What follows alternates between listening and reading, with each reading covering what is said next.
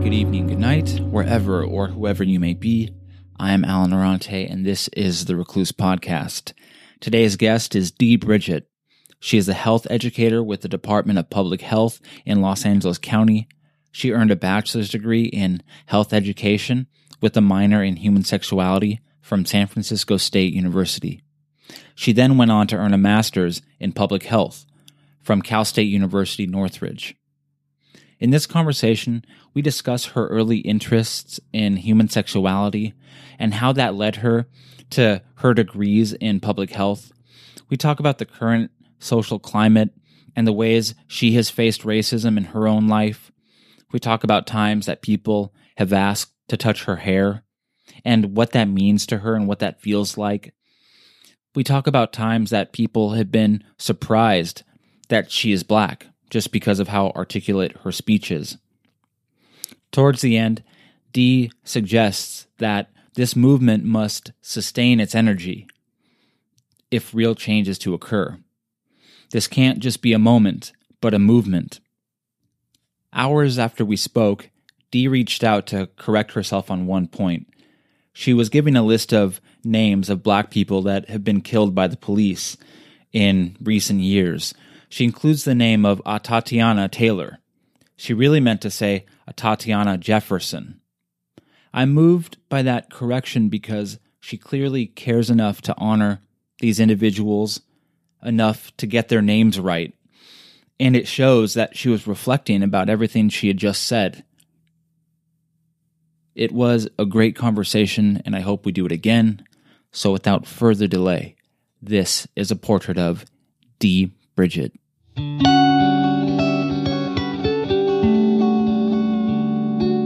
So I am Dee Bridgett. I am a health educator with the Department of Public Health for Los Angeles County, and I am almost 30 years old. Wow, what does that job entail? So there are various subsections of the Department of Public Health. I am in the unit for substance abuse prevention and control, and we are a part of a project called the Wellbeing Center Project. It is a project that is designed to provide safe spaces in high schools throughout Los Angeles County, and we provide services under sexual health, mental health, and substance use. So in the centers, some of us, we partner with, all of our centers partner with Planned Parenthood, but some of our centers have actual mini Planned Parenthood clinics where students can get tested for various STIs, including HIV. They can also access birth control. They can also do one-on-one counseling with some of the providers, and everything is confidential. The services in the Wellbeing Center are confidential, as well as the services in the Planned Parenthood clinics are confidential to the students. Wow. Your position, did it require you to go to college or did you work your way up? How did you find yourself doing this? That's a big and loaded question. So my dream in high school was to be a sex therapist. I felt like everyone just kept telling me, don't talk about sex. You can't talk about that, but you also can't do it until you're married. And if you do it before you're married, you're going to go to hell. And it's like, okay, wait, what? I'm sorry. I'm unclear. As time went on, when I realized what I wanted to do, I kind of just asked people, how do you become a sex therapist? No one could really answer me. But when I was in college, I was studying psychology, and there was a really awesome professor who was teaching human sexuality. And she had a MPH. I had no idea what that was. And I talked to her and told her what I wanted to do. And she said, you could go into public health and become a sexual health educator. And I was like, oh, this sounds exciting. Sure. Yeah, I want to do that. I want to talk about sex just like you do. Went to grad school, got my master's, started working in the HIV field, specifically with women of color who were living with HIV and AIDS. And then that job led me to this one. I will say, yes, you do have to have a bachelor's and master's degree for my position, as well as I'm a senior health educator. There are substance abuse health educators and reproductive health educators. Everyone on staff has a bachelor's and a master's. But we are considering, getting float staff, and those requirements may just be a bachelor's. Wow, that's incredible. What school did you go to? Did you get a master's and BA from the same college? I did not. So I stayed within the Cal State system, but I got my bachelor's from San Francisco State University. And then I got my master's degree from Cal State Northridge. Wow. Okay. Awesome. My buddy, he just got a sociology master's. He just finished the master's program at CSUN. Oh, nice. And it's so awesome. I'm so proud of him. He's like one of the smartest guys I know. I have a lot of respect for people that pursue those types of degrees where they have social well-being in mind for others. What was your BA in, and what was your master's in? Like, what are the titles? So I have a bachelor's of science in health education with a minor in human sexuality studies. And then I have my master's in public health. When did this passion start for you? When did you start to notice that you were interested in those fields? Pretty young, but I was in 6th grade and I was attending a Christian school. So it went from kindergarten to 8th grade. And around 5th grade, actually, as adolescents, we're developing. Some girls, we're getting boobs, some others, not so much. And we're kind of just like, well, what's happening here? And no one's really explaining.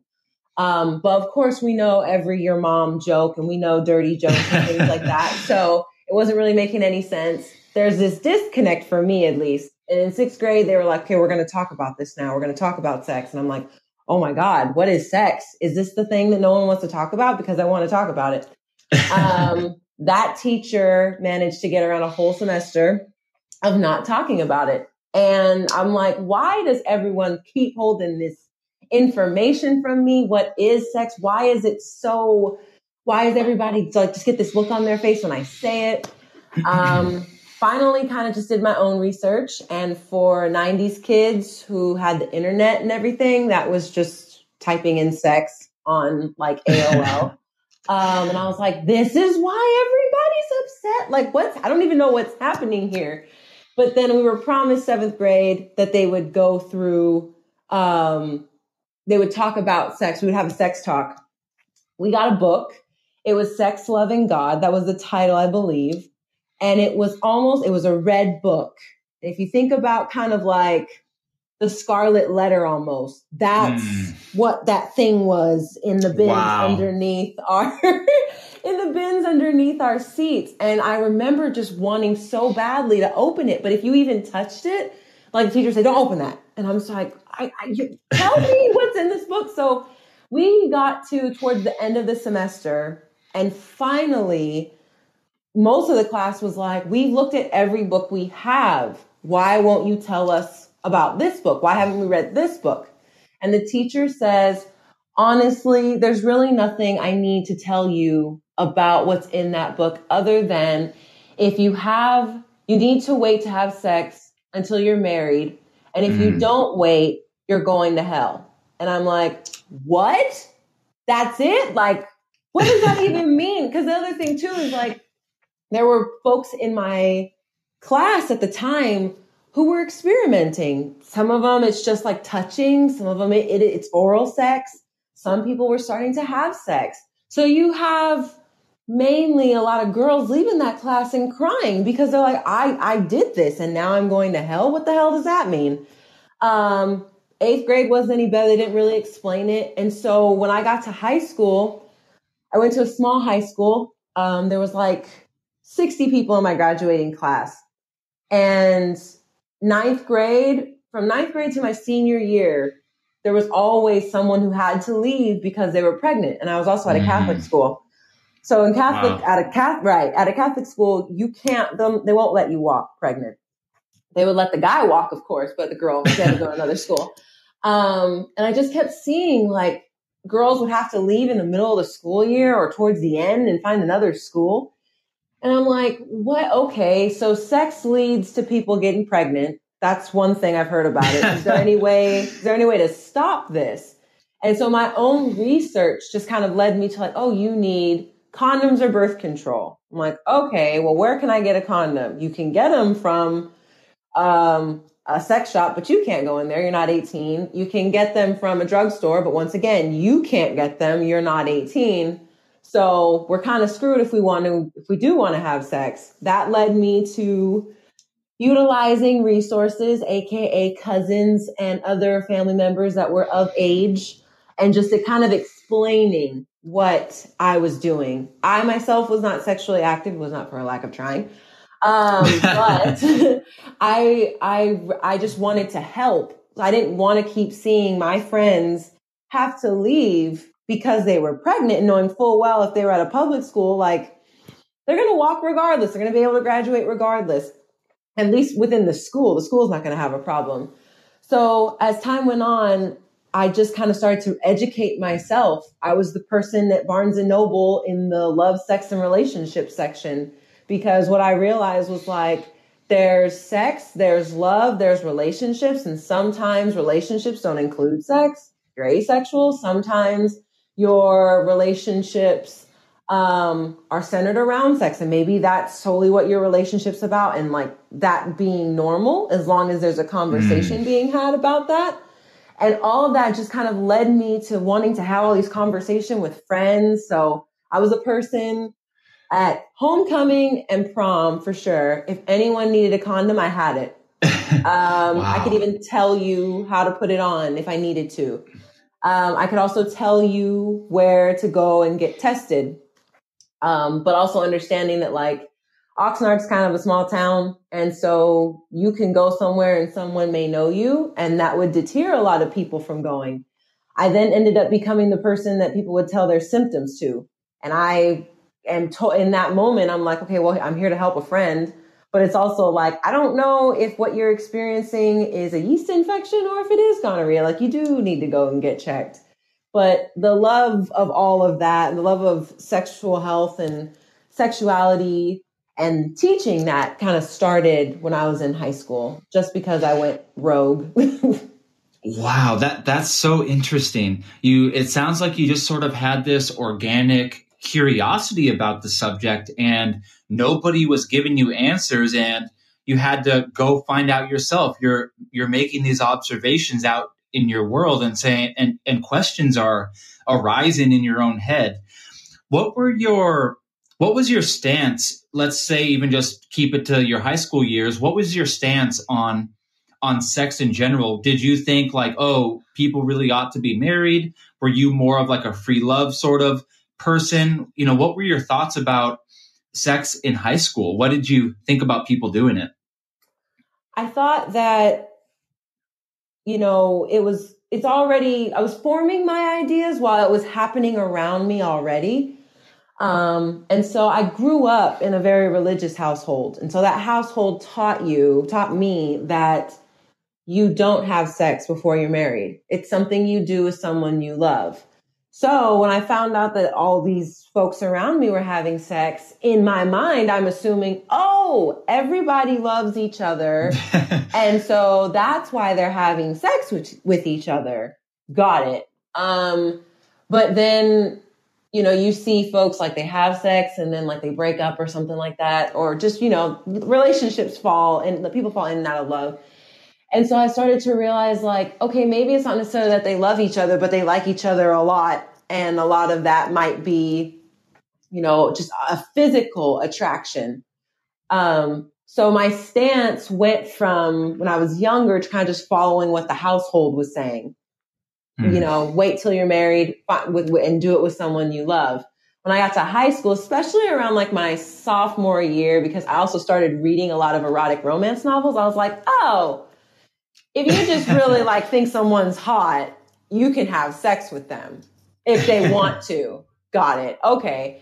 So I honestly couldn't even tell you, I didn't have a strong stance. I knew for sure I was against the idea that you had to wait till you're married, because I just felt like No, because what if someone finds someone they really love, but they just don't want to get married? They can have sex. Or, what if someone's just like, listen, I really want to screw you. And oh my gosh, you really want to screw me too. Like, can't that be okay?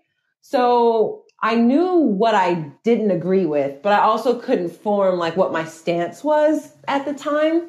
But in college, it became clearer that, my stance is the same as then as it is now. I fully support folks who decide that they want to go out and have sex, the kinkiest sex or the most vanilla sex. As long as there is consent, there's communication, and the two of you have like your set boundaries and no one's crossing them. No one's harming anyone underage, any animals. I really just go and do whatever you'd like. Truly, that's where I'm at now. So during your college years, did you get to confirm some of these ideas you had? So you were just saying how you knew what you disagreed with, and you were sort of starting to venture in your mind far enough to say, well, if someone, thinks you're hot, you think they're hot, it's okay to have sex. And I'm not asking this next question for details. I'm just curious about how so I don't, I'm not like a creep. But did you get to confirm those ideas in college? And what I mean by that is, did you get to have these experiences you were imagining? And how did it develop at the end of your college experience in terms of sex? That's a good question. So in terms of experiences, I did have my own personal experiences. Were some of those like sexual experiences? Yes. Were some of those like working in organizations where we're advocating for sexual health? Yes. I actually had a very good, awesome experience of being a peer advocate for a sexual health organization on campus called PEACH. So Peer Educators Advocating Campus Health. It was run by an awesome woman, Ingrid Ochoa, who was really great about educating all her peers, especially because this program can last over 2 years, depending on when you start. And you can move up to being her intern and things like that. So she really wanted you to understand the ideas that were behind her the advocacy that we were doing. In our work that we did, we put a big emphasis on communicating with sexual partners, asking for consent. We even talked about condom negotiation because we understood that sometimes it's not always easy to just say or to assume that someone's going to be thinking that safe sex is the same as what you believe it is.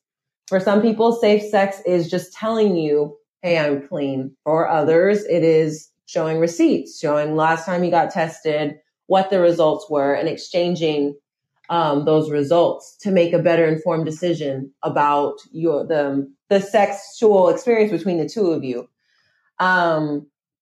Those kind of transferred over into my life, in my personal life, because I realized wow, there is such a thing as like condom negotiation. I could have said, hey, no, I won't do that. Or, oh, there are these other birth control methods other than the pill. Because even in high school, when I was doing my own research, all I had really heard about was the pill. So I kind of just thought that was it. But then I'm learning oh my gosh, there's Implanon, there's an implant, there's an IUD, there's a shot, all this stuff, and how long they last.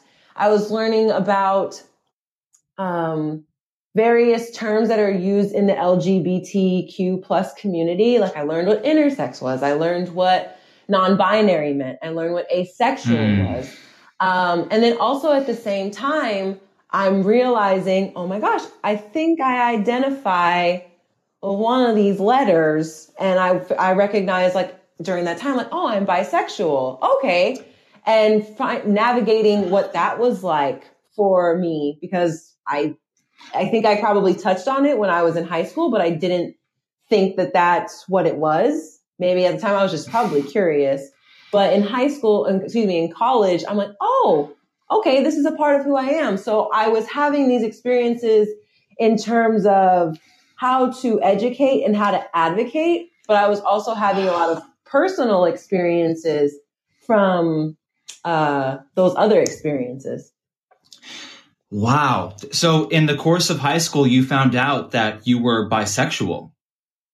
Kind of. I recognized that there was a curiosity. When I look back, it was definitely a curiosity, but I was not in any way ready to discuss that or talk about it, because I had friends around me who were bisexual. I had friends around me who were lesbian, and fully 100% supported them. If you like it, I love it.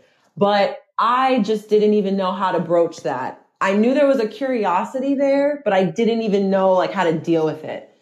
And I also was just like super nervous and scared because I have family members, or I had folks in my household who were very vocal about how they viewed same-sex relationships. You could be curious, but that's probably all you were. It wasn't really anything serious. So, yeah, so what you just said, you've folks in your family have been vocal about what they think about same-sex marriage and stuff. Did you hear, for lack of better terms, negative feelings towards those groups when you were younger? And did your ears sort of perk up? And did you think to yourself, to your younger self, did you think like, I don't know if I agree with that? yes. So, the views weren't necessarily hard. Like some folks in my family were very loud about expressing their, views around the LGBT community and the rights that they should have. And it was very much in the negative. But in my immediate household, it was just something that wasn't really talked about. So you're not really able to form an opinion unless you're sitting down with that person and they're watching something and maybe a gay couple shows up or something like that. Or you tell them something that happened at school, a story that you learned, an article that you read, and then you can gauge the reaction. And that happened to me. One time I had two friends over, and they were a couple, but my parents didn't know that. I did. So during the process of the sleepover, we had to separate into different rooms because there were so many people, and they were with one group. I don't know what happened, but three of the other people that were supposed to be in that room came over to my room, and I'm like, what the heck is happening here? And one of the girls was like, oh, well, so-and-so and the other person are kissing. And I was like, oh, okay. I didn't know they needed a whole room for that, but whatever. So we're like chilling, we're sleeping because it was like 4 a.m. When we all woke up at like 9, we all came to the kitchen except them. And so I went and kind of just knocked on the door, and I was like, hey, we're making pancakes. You guys want to come out and make pancakes? They said no. I said, okay. So we're all in the kitchen doing our thing. My dad comes in and he's just like, oh, where are the other two? And I'm all like, I think they're still sleeping. And so he's like, well, let me go check. And I didn't notice, but the door was locked. And so my dad knocks on the door, and he also jiggles the handle, and he's like, what the heck? And I come out from the kitchen. I'm like, Dad, what's going on? And he's like, why is this door locked? And he's now banging on the door. Wow. And so I'm like, okay, well, can you back up? Because you're scaring other people. The girls end up coming out, and they kind of just like run to the kitchen. And no one says a word. But when everybody leaves, my dad was like, I think I'm going to call that girl's mom and have a talk. And I'm like, talk about what? And he says that she's gay. And I'm all like, why do you need to have that conversation? And he's like, well, she needs to know. This isn't any of your business. And I was like, it's none of your business either. Like, I love her. That's my friend. I don't care. Why do you? And I think at the time I was like 12. And he's just looking at me. And he puts the phone down. And so I called my friend, or no, I aimed her, I aimed her. And I was like, listen, you cannot do that again. My dad was just about to call your mom. I don't care what you guys do, but just don't do that again. Otherwise, I can't help you. And like from that day, we never had another incident that happened here. But that one instance or experience made me realize or help me gauge my dad's reaction and his stance on, same-sex relationships. And oh my God, what if I was ever in one? It would be a holy fit.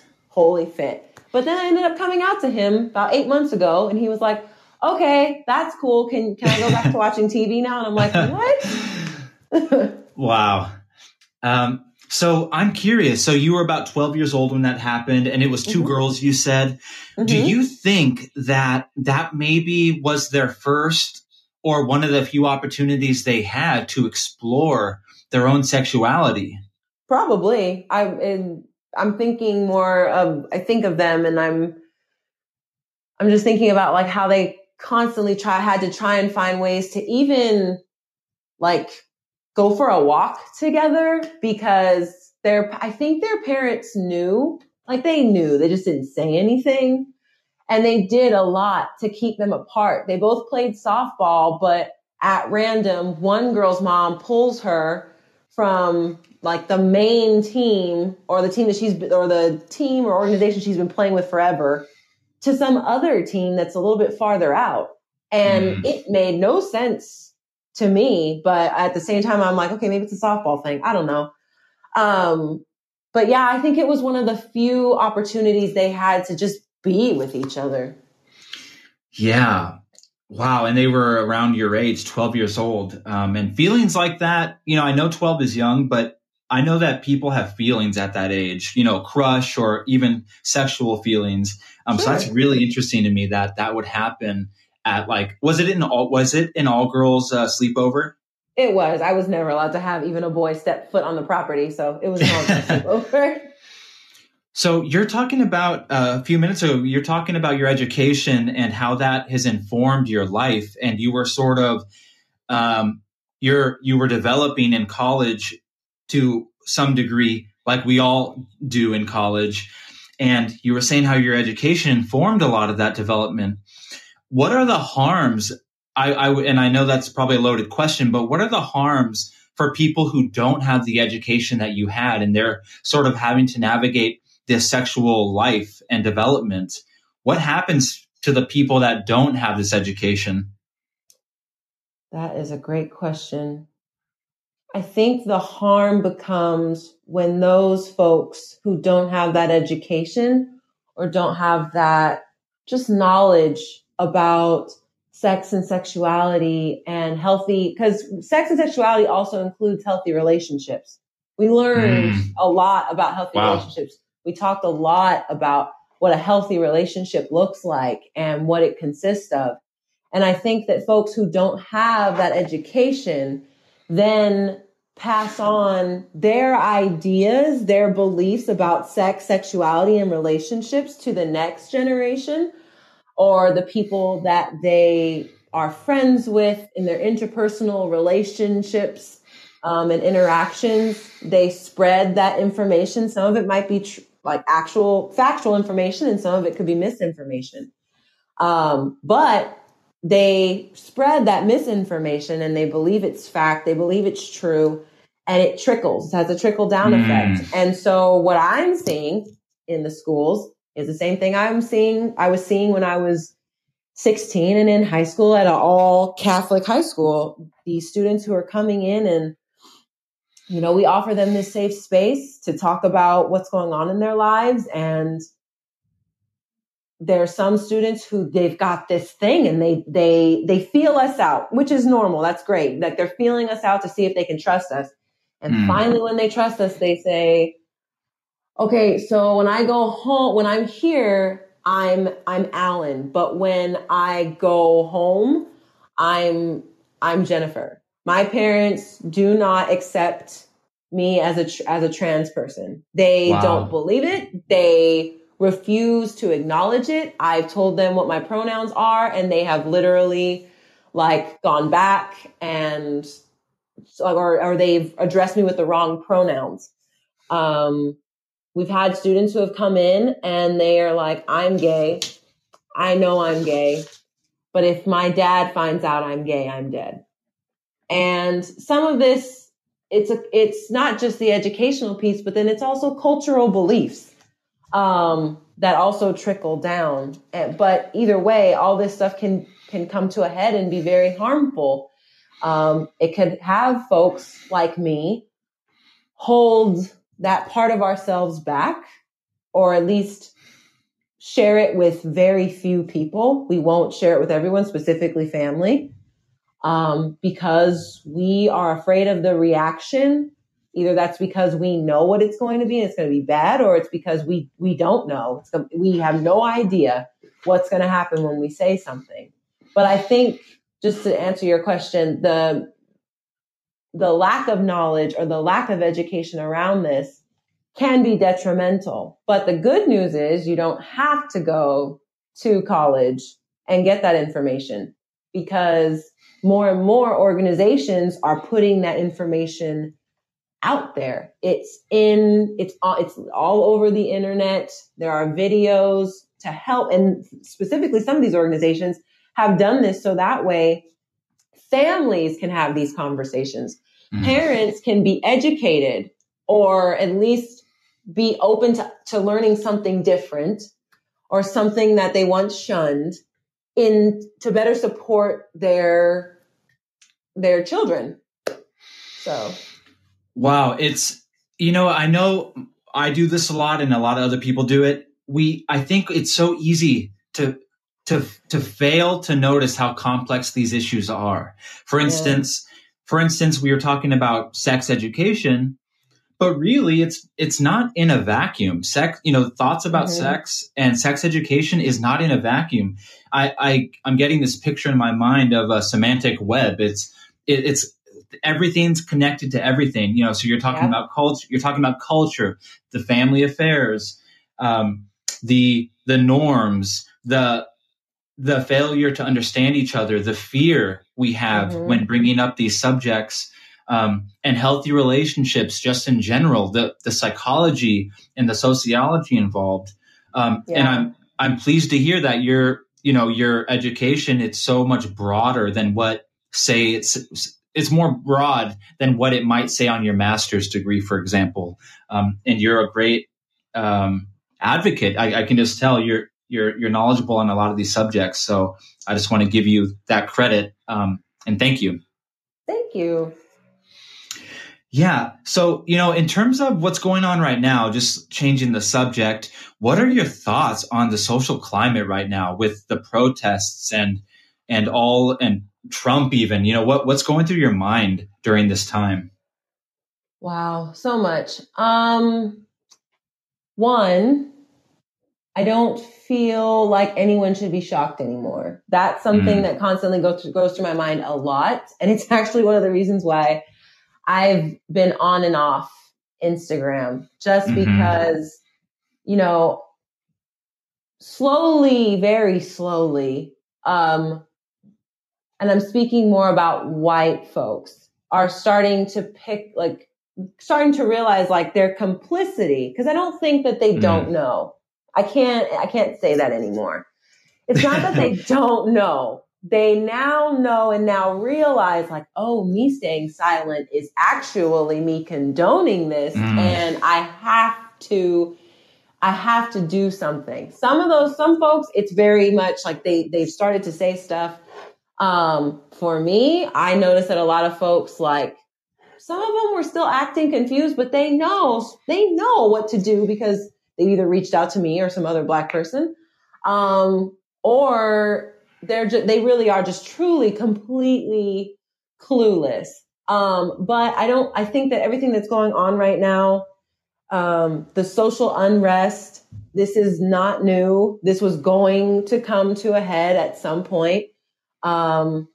Because if you think about it, whenever Black folks are demanding justice, brown folks are demanding justice, it's not like it is for white folks. It's very much an easy process. Sometimes, it can be, in my eyes, a bit of an easier process to get that justice they're seeking. But look what it took just to get 3 other officers arrested in the case of George Floyd. It took all of this just to get those three other officers arrested. As far as 45 and his comments, especially when the looting starts, the shooting starts. My God. Yeah, he knows. Go ahead. He knows where, like, I don't think this is something that he just said because he thought, oh, hey, look, I'm rhyming. No, yeah, it's you cute. know exactly, right. You know exactly where you got this from. You know where it's coming from. You know what that means. And you are even more disgusting for it. And so another thing that I've noticed, because I have family members who voted for Trump, and they've always, much like many of his supporters, they try and defend. They will defend him. It's cult like. So I was waiting to see who was gonna go for it because I was gonna go for it. But what was interesting is for quite a few, at least the ones that I know actively use social media and will state how they feel, they weren't able to. They just couldn't because some of them knew very well where that came from and knew that man really screwed up, as if he already hasn't. But then some of them just realized, like, they were starting to realize within themselves, like, no, this really is not right. Why does this keep happening? Oh my God, why are you saying that? They're protesting because of this. The riot is happening because of that. And realizing, like, I can't stand behind you, which in my opinion, for those small few, it was great to see. But that to me was not enough. That was a piece of it. I'm happy that you can't support this orange piece of biohazard waste. But there still has to be more, but nobody was really going deeper below the surface. Everybody was keeping it real surface level, in my opinion. And I think that's another reason why we are at where we're at. Black folks have been this is our lived experience for most of us. Maybe we don't all have the same experiences in terms of, negative run-ins with the police that turn into life or death situations. We may not all have those, but we've all experienced, I can pretty much guarantee, we've all experienced microaggressions, discrimination. Maybe there was blatant racism directed right at us, and watching as folks around us said and did nothing, and also us in some instances feeling like we couldn't say anything. This is a buildup of those things, to be honest.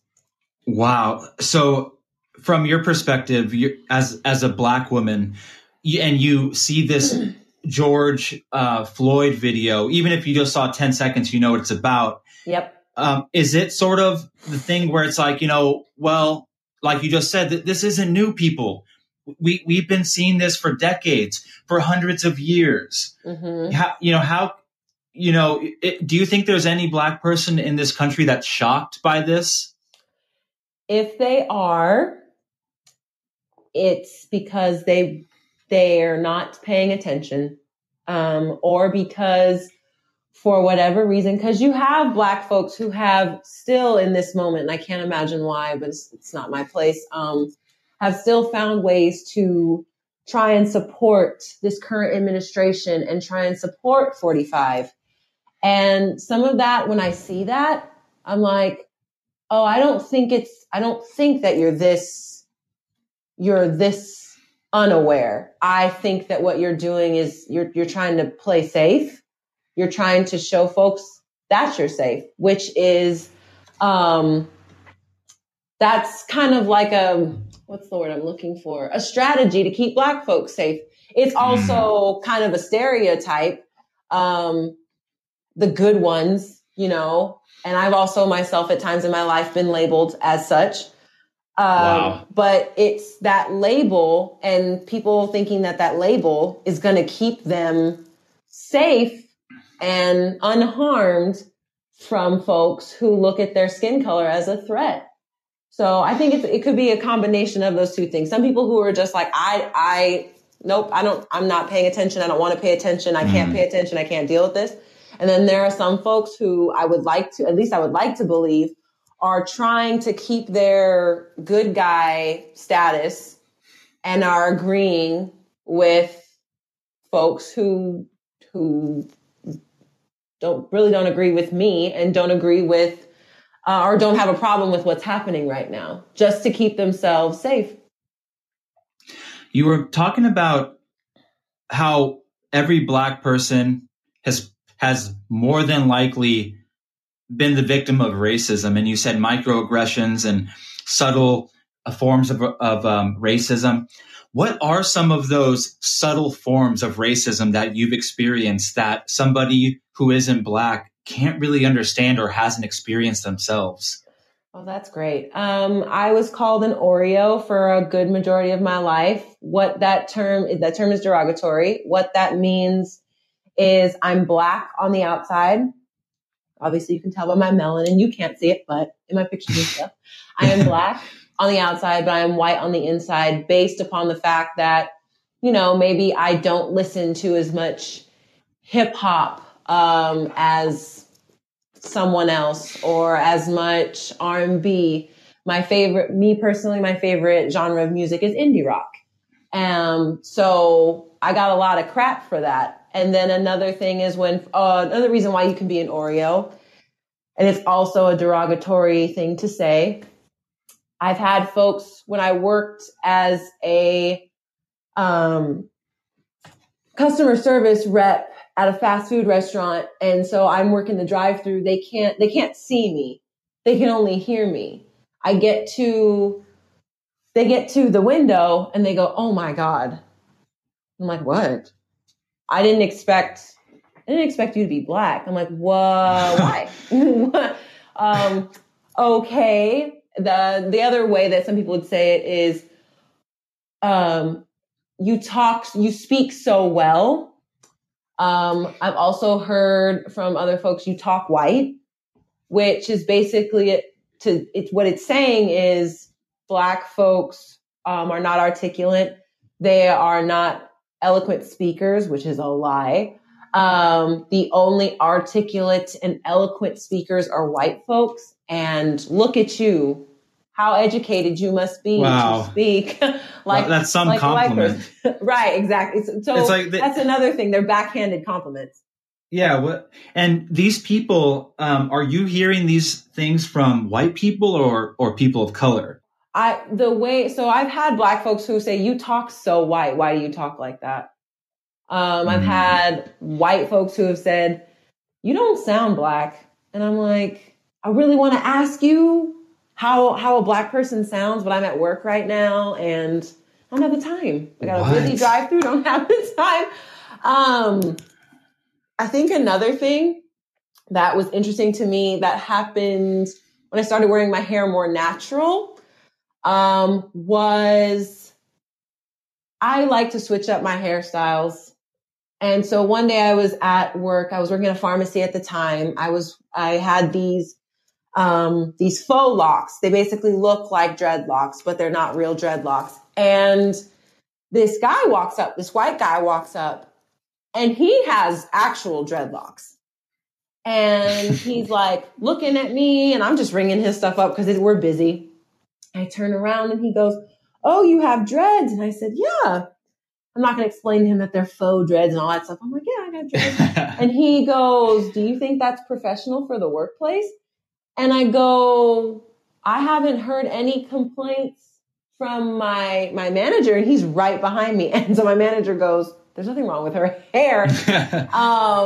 But it was interesting to me that him saying that, because, he's in a business.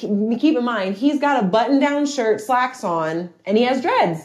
And I am working in the back of the pharmacy, and he looks at me and he goes, "Are you sure that's a good hair choice?" I'm like, "Well, if you can wear those ratty things to work, which you need to get redone, if you can wear those to your job, I know I can wear these beautiful ones here."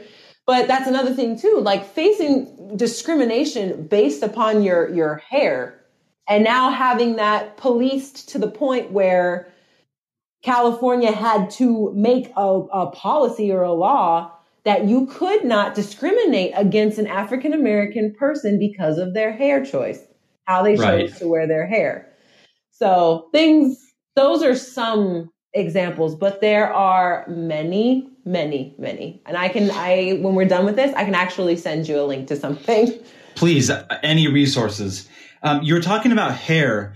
I've seen I don't know where I've seen this, maybe TV shows, maybe just online, where a white person will come, they think they're complimenting a black person or they're trying to be woke or something, and they'll come up and ask to touch a black person's hair or something. Like, what is that effectively saying? Yeah, what is that saying? Well, I will say this. I appreciate the folks that ask, because there are folks who have just gone by and touched my hair without ever asking. They have my God, it's so violating. Oh, very, very. But the thing is, when I was younger, I didn't know that I had like that voice to say that and say, I don't want you to touch my hair. But when I was a kid or even a teenager, I would have teachers and things like that, just kind of like when I would straighten my hair, especially, they would come up and kind of just like, not completely run their whole hand through it, but run their hands through the ends. Wow. Oh my gosh, your hair is so soft. It's so pretty. Da-da-da. I'm like, thank you. This is so awkward. But then when I got to college, that's when we were having more conversations about like, don't touch my hair. Don't ask me if you can touch my hair. So some people have different views on it. For me, do not come up and touch my hair without asking me. You might get hurt. But I appreciate folks who ask. What I don't appreciate, and this was an experience for me, sometimes people will ask and you say no, and then they get not necessarily combative, but they just get up in arms. They're just like, well, why? And I'm like, why do I have to have a reason for you to not touch me? It's a part of me. Don't touch me. But then I remember being in a situation where it was happening right in front of the pharmacy where I worked. And this lady started getting kind of loud. And so I just let her go on her way and just like be left alone. But that was a breaking point where I was like, I need to wear my hair up. I can't wear it down anymore or at least I can't wear it down when I'm in here. Or I need to wear it so that way it's in a ponytail and no one can like reach around me and touch my hair. And if they try and reach around me, obviously I can block you and stop that. But I just couldn't be on the floor and stalking stuff and have my hair down. But I appreciate the people who ask. You can ask. I personally don't have a problem if you want to ask, but don't just reach out and touch. Don't do what the Supreme said. Don't reach out and touch me. You need to ask. I wonder what the motivation is for some people, or actually for anybody. I feel like sometimes people want to do something like that to show you they're not racist. Like, oh, here's a black person who I can demonstrate my anti-racism or something. But I feel like it just doesn't always come across. Nah, I would actually have to disagree with you. I would say that those things, they're deeply rooted in the fact that at one point in this, in the world, Black folks were considered a thing to be owned. We were slaves, and that a slave can literally they can be touched. They were touched, they were beaten, they were raped, all this stuff, and just feeling like you still have that power over someone. Now, most white folks today wouldn't necessarily agree with that when they hear me say that, but that's just like what's ingrained behind that. Right. And so it's not as deep as all that, trying to show they're not racist. They're very curious. But my thing is like, okay, granted, you can be as curious as you would like to be. I'm a curious person. I like to ask questions, but I know when and when not to do something. I know when something is just going too far. And also when something seems silly. Like, how many white folks are looking at other white folks and go, oh my gosh, can I touch your hair? Because no, they just don't see the appeal. But all of a sudden when Black folks come into spaces and We change our hair. We do something different. Then it's like, oh my gosh, I love your hair. May I touch it? And it's like, no, can you just be curious from like over there? Or they'll ask like, you know, you can ask questions about like how I achieve this style, but then they'll also ask silly questions like, especially if you go from short to long. Oh my gosh, your hair grew so fast. And it's like, you can't be that unaware. You can't be. Right. But apparently some folks are. I think it's really just rooted in curiosity. Yeah. I mean, I just imagine, like, say these people, if you just flip the script, if you or I were to just touch somebody's hair, like, how would they feel? You know, my guess is they wouldn't like it either. Right. No, I don't think they would. And trying to explain that when I used to try and explain it was a whole thing, because then like I'm explaining like, don't you see how it's kind of weird? Like you just want to reach out and touch my hair. And then people are like, I just think it's really pretty. Like, oh my gosh, I think her hair is really pretty. Can I touch your hair? And then the person may say yes. And then they'll like, see, it's not that big of a deal. And I'm like, you didn't prove anything. You just got someone to agree to let you touch their hair for 5 seconds. You were talking about being called an Oreo before. I myself am actually, out of curiosity, I know it's a silly question, but what race would you think I am? I don't want to assume that. Well, I would assume you're a non-Black person of color. There you go.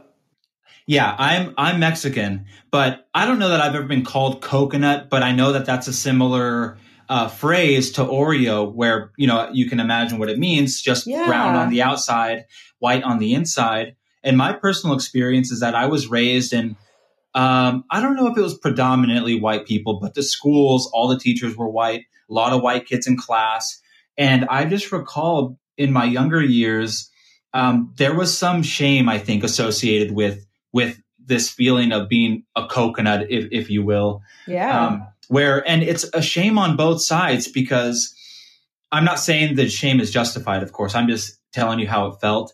Mm-hmm. And so being called a coconut, for example, on the one side, Mexican people or brown people are saying I'm not Mexican enough. But then on the other side, white people are saying that I'm not white enough. And it's this middle ground of shame where it's like, I don't feel like I belong exactly anywhere. And I've come to realize that that's just bogus. I don't care to belong in one group or another per se.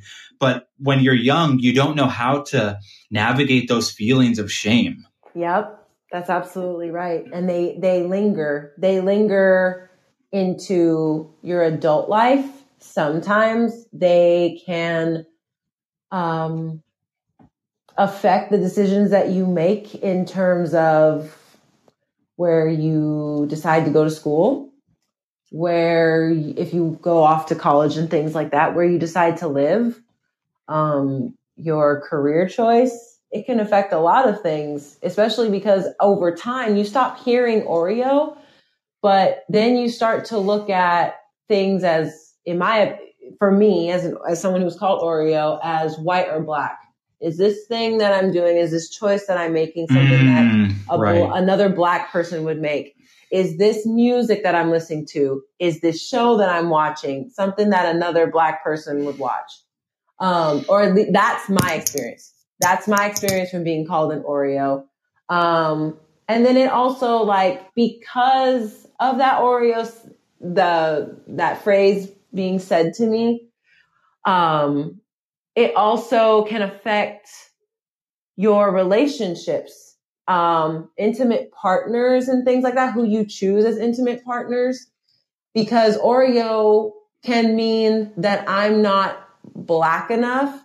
And it can also mean that, like, for some folks, if they're lighter skinned, that's another that can be something different. But as an Oreo, and I'm very highly melanated, it can also be like, well, I know I wouldn't fit in with the white guys and white folks because that, like, I'm Black. So you sit in this place and you're like, well, where the hell do I belong? Do I belong anywhere? It also can affect your mental and emotional health. I know it did for me.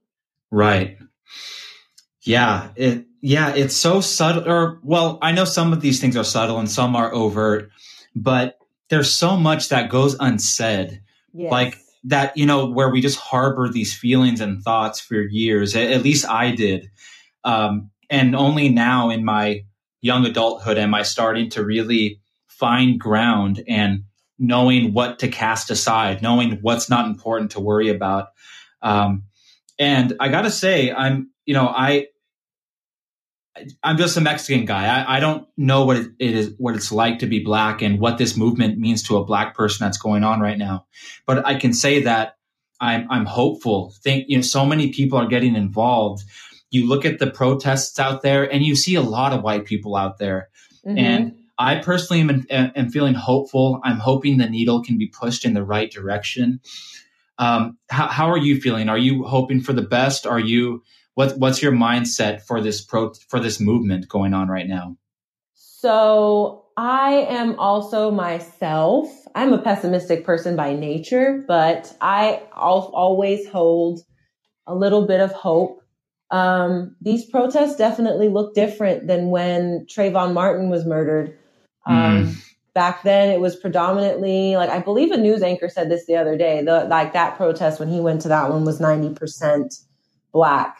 And, the protests that are happening right now are it's a very mixed crowd. And that's an awesome, awesome thing. But I'm hesitant to get super excited about that because I'm trying very hard to see if this is, and only time will really tell, but I'm looking to see if this is about a moment or the movement itself, because we can get momentum and then we lose it. And we can get that momentum and then lose it right before we're going to vote. So I've been very vocal with folks, especially when there was Blackout Tuesday. I told people, you can black out your screen all you want, but what are you doing behind the blackout screen? There's places that are voting right now. Iowa showed up. They removed Representative King, who was apparently, from his colleagues and folks in the state, was insanely racist. Wow. He was removed from office by a Democrat because people showed up and voted. So for me, I'm like, okay, I like what I'm seeing. And I appreciate all the people that are saying they're allies. And I appreciate all the people that are trying to figure out how they can step up in this moment. But if you're an actual ally, then this is going to continue even past when you vote. But when you vote, you're going to remember this. You're going to remember this. You're going to look to your leaders of your community, whether immediate, so like in the city, county, state, federal level, you're going to look at all of that. And what you're going to do if you're an ally and you're really trying to show up and you're trying to be a part of the movement is you're going to try and see who in all these different offices that are up for re-election are really here and listening to the people and really seeing this unrest and going, here's my plan to tackle police brutality. Here is my plan to make sure more resources are given to the community. For example, Mayor Garcetti said that he was going to cut the budget for law enforcement and spread, I think, 150 million or something like that to other sectors. But as far as I can tell, he wasn't being very specific. At the same time, they're still slashing the budget for education. They're still slashing the budget for public health. And this is a public health crisis. So while they're going to slash the law enforcement budget and put into other things, it can only go so far if you're still slashing money from other areas that are of the most importance. So I just want all those same people, all the people that are at the protest, I want all the same people that are saying that they're allies to show up in November and the various dates when they'll be voting within their states and their cities and vote accordingly. For example, Black women, we show up every single year we show up not every single year, excuse me, every time it's time to vote, we show up and we do our part. But the folks who aren't, specifically from the last presidential election, were white women. I think 52% of white women voted for Trump. Some of those same white women or family members of those white women who did vote for Trump are now going, what do I do? How do I get involved? And my biggest thing to them is, you know how you always used to tell me about how you hate when your Aunt Kathy comes and she starts saying all this MAGA crap and you just hate it and run into your room? Yeah, don't run into your room. Let her know she can't say that in front of you. Let her know exactly how you feel. Check her. Don't try, because I've had friends who are like, oh my gosh, Dee, I should take you with me to Thanksgiving dinner. I'm like, I don't want to hear your Aunt Kathy's bullshit. I don't want to hear that. You do it. Yeah, well, that's the thing. And that's what a lot of other Black activists and educators are saying is they're like, stop calling us to do this hard work or asking us to like not necessarily write up something for you, but basically do the hard work. You have to do the hard work. There's no way around that. I had to learn about my own culture, my own history by myself. I spent all this time in school, from preschool to my graduate studies, learning about every other culture but my own, and learning very minimal about my culture when it came time to actually talk about Black culture. I had to learn all that on my own. If you're an ally, if you want to help, one, you have to recognize your own privilege. Two, you have to recognize that all of us have implicit biases, and fighting those on a daily basis within yourself.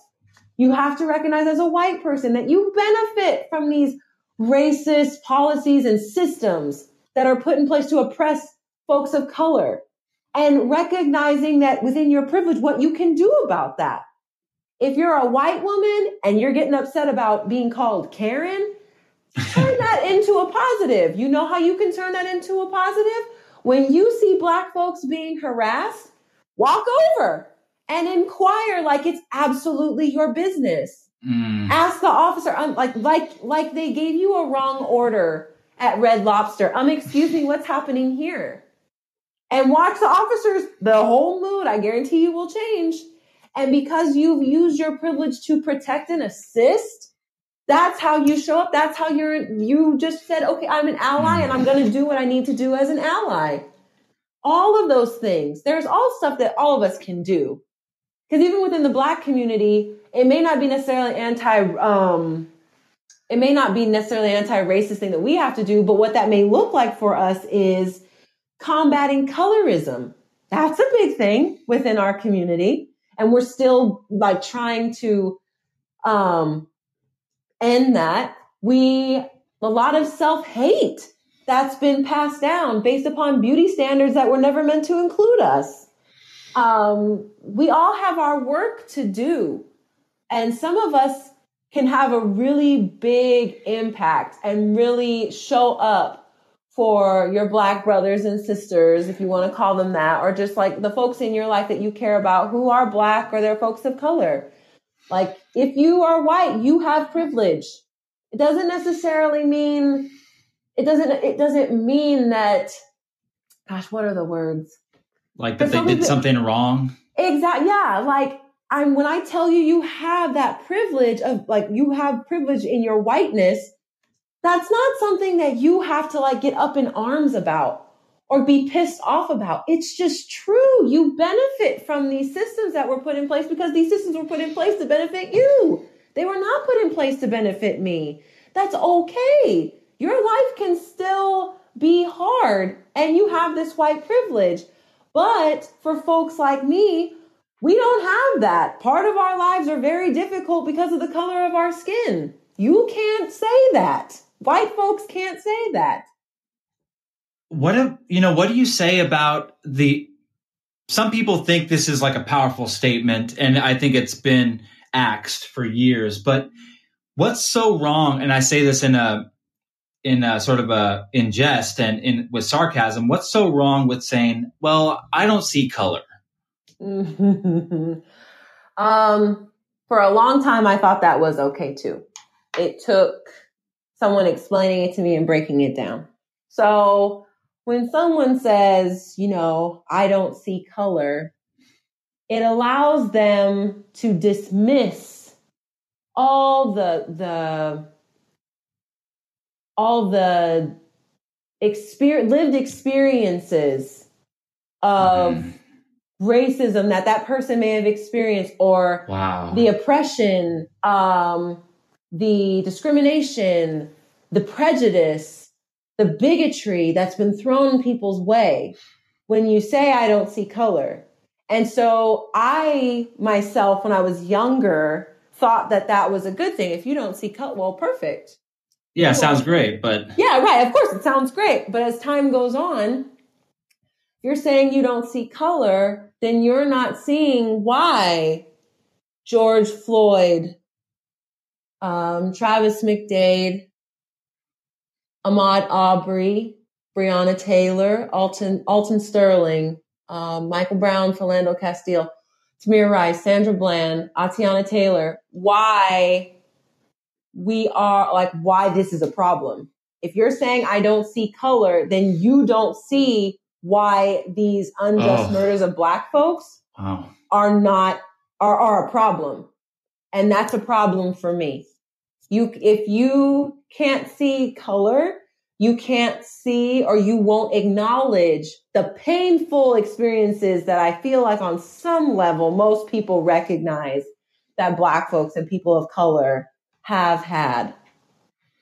And so you do that to make yourself feel better in a way. So it almost is a way for you to get out of having those difficult conversations, because within having those difficult conversations, you're going to have to recognize your history and how it is, for white folks, it is covered in other people's blood, to be very frank and honest. Oh, wow. I'm so happy we talked. I think that we should talk again sometime. You sound like the kind of person I can just sort of, I'm interested in a lot of topics, and you kind of seem like that too. I could just pick from a hat and we could probably talk about it. Yeah. I'll ask you just one more question for now. Thank you for your time and your mind. You can answer this any way you like. Okay. Dee Bridgett, who are you? I am a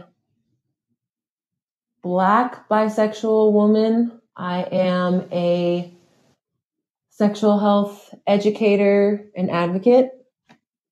And I am an angry Black woman in America.